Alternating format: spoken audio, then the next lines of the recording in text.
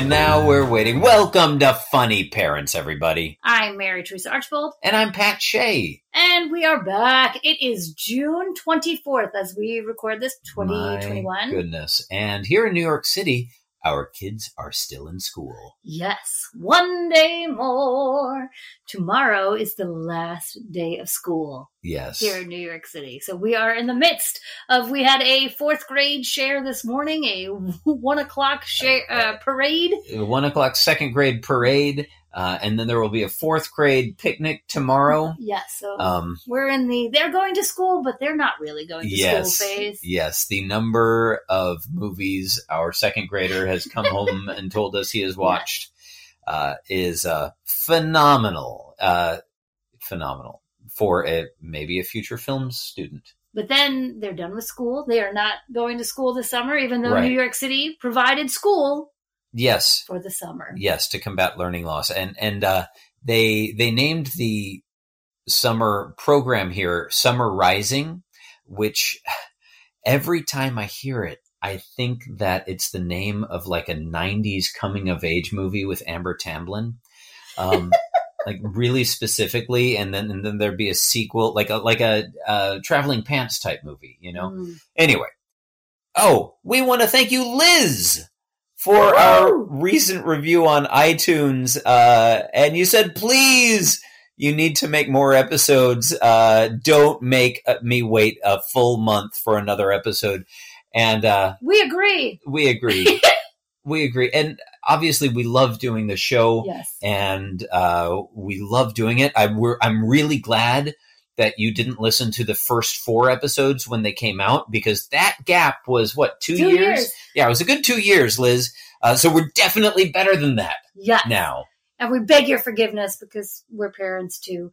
And so life gets in the way. And all of our guests are parents. And so a lot of times we have people we're talking to and we're trying to figure times that work for everyone's schedule. And with the shift from remote to full-time and the shift and now to the end of the school year, things come up and you got to reschedule. But we are plowing on. We will be doing episodes during the summer, so we're super excited to announce that.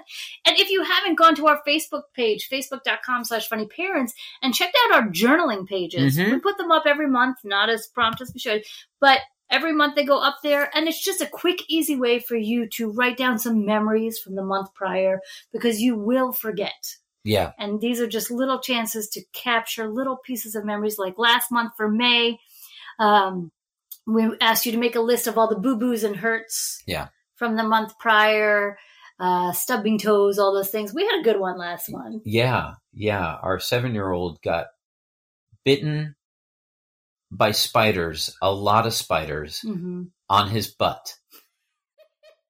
He was a spider butt. Yeah. I mean, and the bites were kind of everywhere. And he didn't react well. It like swelled up. His butt poofed up. Boy, he's going to listen to this one day, and he's really, just going to love us talking about it. As well as he buckle fractured his left wrist. Oh, that's right. I forgot about the broken wrist. Yeah. Yeah, I love that you're talking about the spider bites, and he broke his wrist falling off of the monkey bars. Yeah. So there's that. So those are the things. The spider bites on the butt is what we clearly need to remember. Yeah. All right. Well, it took us a while to figure out what was going on with that one. I guess with the wrist too. Okay. So we hope that you are doing well. And if you are a parent of a 3 to 5 year old and you're wondering, how can I energize reading time with my kids? Because we all know it can get a little repetitive and monotonous. Pat and I are teaching our class this summer, Wordplay, Improv for Reading, and it is a 3-week class for parents only. We come together, we play games, and you leave with lots of ideas of ways to get expressive reading, maybe a little phonetic awareness into reading time at night. Yeah, particularly for that 3 to 5 group, where they may be getting into reading, learning the phonetics, and we want to make sure it's exciting, right? We want to make reading fun, right? Yes. So hopefully sign up. If you sign up by July 1st, you get a discount. More information about that at trueplayimprov.com or on our Facebook page, facebook.com/funnyparents. Funny parents. But today, our episode features our good friend Kelly Moylan Lyons. Mm-hmm. And Kelly is someone that we improvised with here in New York in an improv group called the Mamas and the Papas. Yes. Which was delightful. We've had other mamas and papas on the show from time to time, and we've been trying to find a good time to have Kelly on, and it finally worked out. So we're really excited about that. And she shares this beautiful story about her puppy, her doggy, which was her husband's doggy, and sort of the process of family dynamics when your pet leaves you. And so I do want to say, if you've recently suffered a pet loss, this might be a little bit of a difficult episode to listen to. But enjoy Kelly Moylan Lyons. Tell us about her beautiful puppy.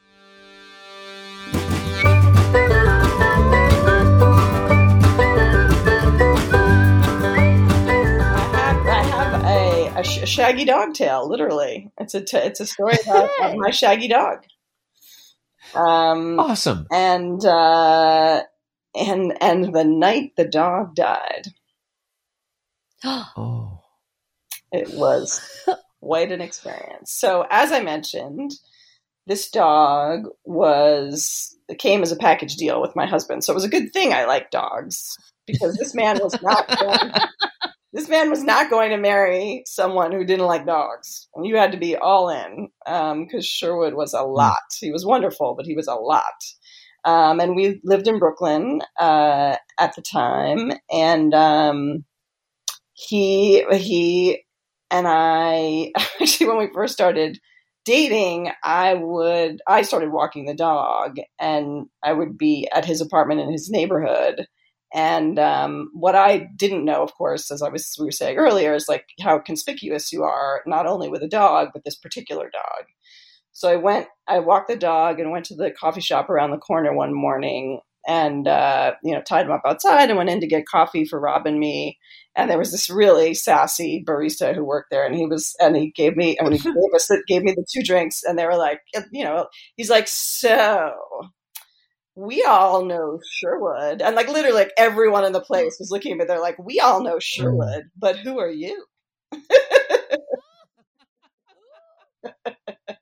And I was like, I'm dating Rob now. And they're like, welcome to the family. Like, it was really funny. So we moved in together. It was, I'll save, if I get invited back, I'll save the introducing the dog to my cat story for another time. That was another good shaggy dog tale. So we lived in this apartment in Park Slope. It was kind of a railroad apartment, and Sherwood was big, but he was a pretty mellow dog. He wasn't hyper at home, And our first child was born, and our second child was born, and it was just not working to live in Brooklyn anymore. And sadly, we're not the kabillionaires who could have bought a townhouse or apartment that would have given us the space we would have needed or felt comfortable with. So we decided to leave the city, and we moved to New Jersey. We live in Glenridge, just right next to Montclair, which is a suburb that a lot of New Yorkers have heard of. Otherwise, everything in New Jersey is just like overseas and not to be discussed, right? So it was nice. So Sherwood had a big yard, and the boys loved Sherwood. And my younger son in particular is a very animal-focused person. And he, one day when he was really little and he was just learning to talk, we were sitting on the floor together, and he was just gently stroking Sherwood's long, shaggy ears. And he looked at me and he said, "I love him, Mommy." And I said, "I love him too. He's wonderful." And he was so mellow and sweet with them. And,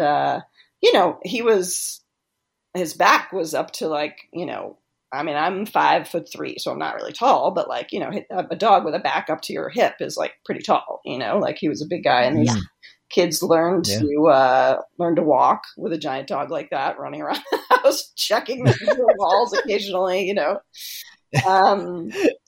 and so he was healthy, but he was 12. So he was getting up in years, but he would, when he was around other dogs, he would play like a puppy. He had tons of energy, and, he was very healthy. And so this would have been like September 4 years ago, he started, it seemed like maybe his hips were bothering him, which I think is not unusual for older dogs to have hip problems, especially larger dogs. Sure. And so we had taken him to the vet, and I don't know, I gave him some injections, or it's probably arthritis and some steroids or something. And then he sort of bounced back and seemed to do much better. But at one point it had like the hip pain seemed like it was really bad. He was sort of like frozen in place, like he didn't want to walk, and he was like breathing heavily, and we're like, oh wow, he must really be in pain. But then he got better. We got some treatment, he got better. The doctor was like, I'm not too worried about it. Great. And then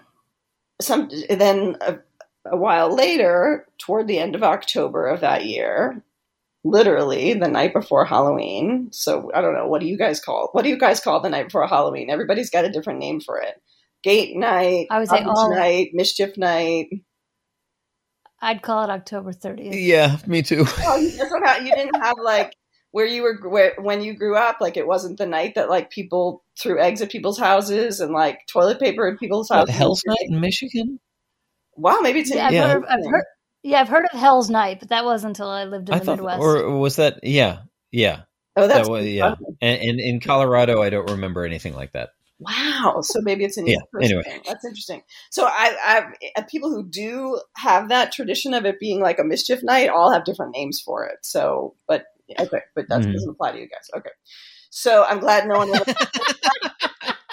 one ever egged your house or put toilet paper in your trees when you were the night before Halloween your whole life. But that's what happened. It may have happened. Anyway. Anyway, so it's the night before Halloween, and Sherwood is doing this thing again where he seems to be sort of like immobilized and like breathing heavy. And we're like, oh shoot, like, the pain is back. And he didn't want to move around very much. And he just like picked a spot to lay down. And we were like, okay, we'll take him to the vet in the morning. And,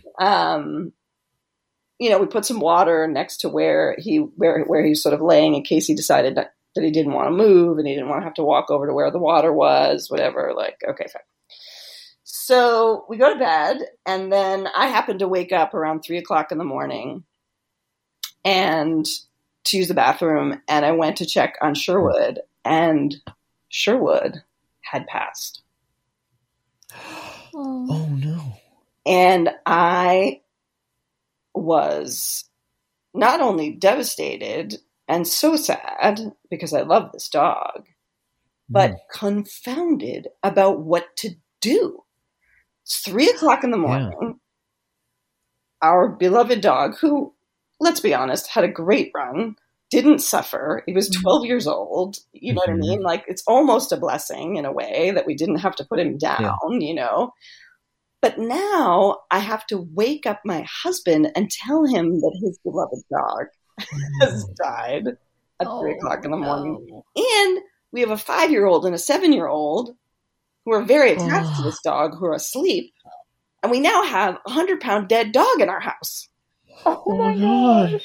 And I can't tell you, not without being, too morbid. I mean, I guess this is morbid. It was too late. We're already there. But that I had often wondered during the course of Sherwood's life, like, what would happen if this dog died at home? Like, how the hell would we get him out of the house? Yeah. Like, what would we do? Like, neither of us could carry him. Like, he was too big, and gangly and hairy and all of that. And so, so now I have in some ways, maybe it's better that Rob didn't find him and, himself. And I got to sort of like soften the blow and be like, honey, Sherwood's not breathing. And he was like, and he was upset. And then the two of us were crying, and we have like this really sad moment. And then we have to decide, like, what is the right thing to do with regard to the kids in this situation? Like, right. I don't know. I don't know. Like, is it important that they see him before we take him out of the house? Or is that traumatizing if they see him dead in the house? And can I, I can't go back to sleep with a dead dog in the house. Like, we were just like, what do we do in this situation? Like we were like, do we go in the morning? Do we go? I was like, I can't. Neither of us could go, like, wait until the morning to take the dog. And we were like, well, maybe we could bring him into the basement so the kids don't have to see him. Oh my goodness. But then we tell them that he died. But then we take him. And I was like, I can't have a dead dog in the basement even for 5 minutes. Like, it's just too weird. Like, I can't, you know? So now we're heartbroken and crying and also, like, sort of laughing. Like, this is the craziest thing that's ever happened to us. Like, we have no idea, like, and really no idea, like, what the right way to help the kids process it is going to be. Right. You know what I mean? Because there are some people, you know, when humans die, right, that they, like, Irish people have open casket wakes, you know what I mean? And like, it's sort of, there's something to be said for, like, actually, I don't know, some kind of closure that people get from actually seeing the person dead, you know, like, again, like, it's not, you know, I come from an Irish Catholic family, so I've been to way too many of those, and I don't find it comforting at all, but it's, you know, it's a thing. So, and I don't know, I mean, how do 5-year-olds and 7-year-olds process that? Like, are they gonna, if we take him out of the house, are they going to be upset that he's gone and they didn't get a chance to see him, you know? Right. But I was like, I can't have a dead dog here. Like, they're not even going to wake up for at least another 3 hours. Like, we can't have a dead dog in the house for 3 hours. Like, I can't. So now I'm going to remind you that it's Halloween. Oh no. Okay. Oh my goodness. It's Halloween. It's 3:00 in the morning on Halloween. And we figure out that if we wrap the dog in a sheet, that we can each take an end of the sheet and carry him to the back of our minivan that we bought when we moved to New Jersey. And we had a guide dog and 2 kids. And you can take a dog, if your dog passes at home, you can take the dog to, like, an emergency 24-hour animal hospital and they will accept your dog. So now my husband and I are carrying a dead body the size of a human wrapped in a sheet down our front steps across the front lawn at 3:00 in the morning on Halloween night, and I'm like swinging it into the back of the van so that he can take it to the 24-hour place and they can handle the remains of our dear beloved Sherwood before the children wake up and before I lose my mind about having a dead animal in the house. Oh my God.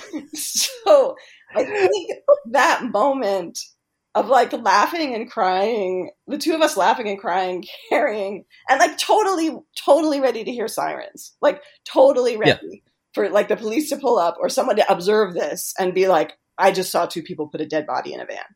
You know what I mean? And we're literally, like, waiting. And I was like, and also because we had kids, he had to go alone.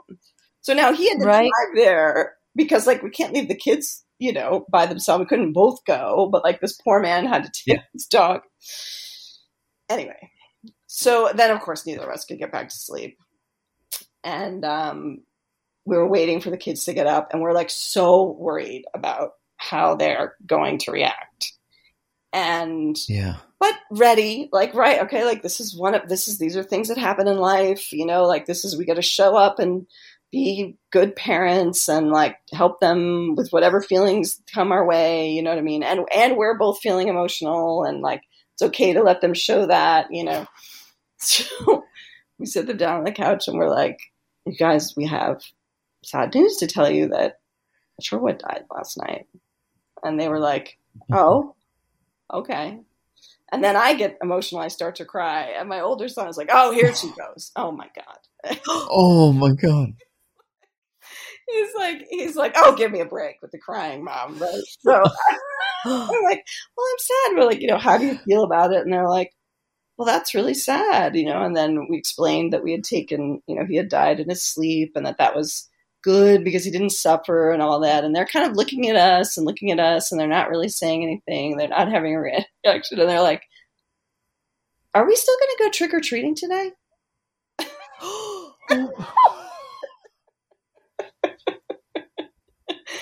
To them, they're like, it's Halloween. Like, nothing is going to replace nothing is going to like dislodge it's Halloween and we're going to just trick or treating. Even the death of the family dog that we've had since before they were born is not going to dislodge like today is Halloween. Today is Halloween and we don't care, right? Yeah. And so then we had to like be poor Rob and I had to be like festive all day. And like, do you guys have that where there's so many times when like you need to like show up and have a positive attitude for your kid when you're just not feeling it, you know? Mm-hmm. And it was just like, everyone's like, happy Halloween, it's such a fun day. And I'm like, my dog died last night and I'm crying. Oh my gosh.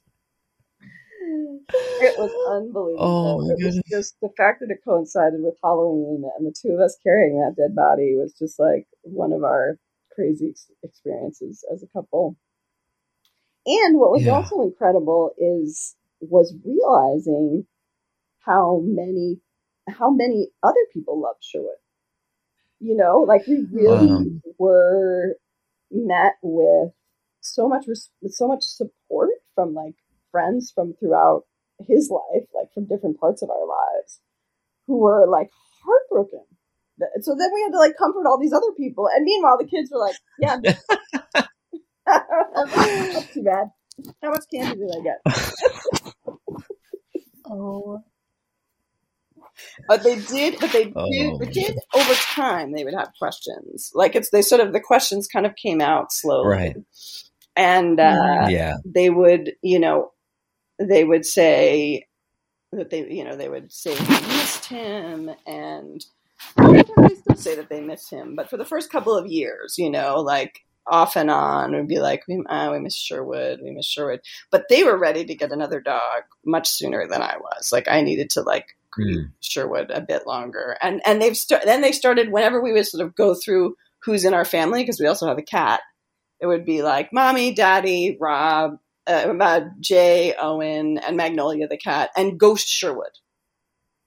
So like they understood, because we sort of talked to them about like how like, after creatures or people die, like their spirit lives on, like that's something that we believe and that we told them. And we're like, he'll sort of always be with us in a way in our hearts. So that was how they conceptualized it, was that Ghost Sherwood was still part of our family, even though he had died. Yeah. And I was like, okay, yes. Great. So we had Ghost Sherwood. And then about a year after he died, both the boys started talking about, they had everyone in the family was ready for a new dog sooner than I was. But then in the interim, they started to talk about how great it would be to have a little sister. And I was like, whoa, wait a minute.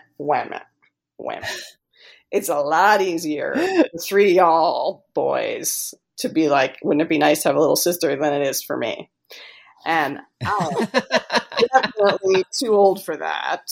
And I am really feeling like, I've already got enough on my hands. So like when they started talking about the little sister, I was like, hey, you guys want to get a new dog? Guess what? I'm ready for a new dog. And so we now have Katie, who is a much smaller. Mm-hmm. She's a medium-sized dog with a short coat, unlike Sherwood was. And and they gave her a human name because she's like their little sister. So we picked out a girl dog and they named her Katie, and they were very specific that it would be spelled Katy, which is the way Katy Perry spells her name, but they don't know who Katy Perry is. So everybody who everyone I tell this to is like, oh, like Katy Perry. And I'm like, no, it's unrelated, but no one believes me. And so they got their little sister, and I didn't have to have a baby. Everybody wins. Yep.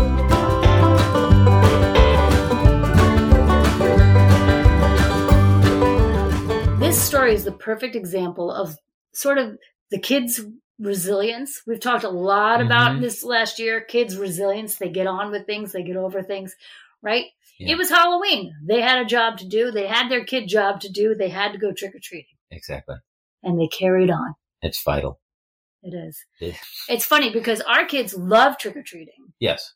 And one of our kids does not like candy at all. Literally. I don't know what we did to break him, but he is the kid who won't eat cake, doesn't eat anything. He'll have a lollipop from time to time. That's about as far as he goes. Yeah. But Halloween is still about trick-or-treating. Trick-or-treating is vital to him. And, yes, and we have a great block in our neighborhood where the whole block is in it, and it's just wall-to-wall kids. It's great. Yeah. And so I hope it makes you inspired to know that trick-or-treating is worth it. Yes. Even though it brings all that candy into your house because they love it. Thank you so much for listening, everybody. And we will be back in 2 weeks with another episode. Yes, Liz, we'll be back. Yes. We promise. 2 weeks. Yes, thank you guys so much for listening. We appreciate it. Talk soon.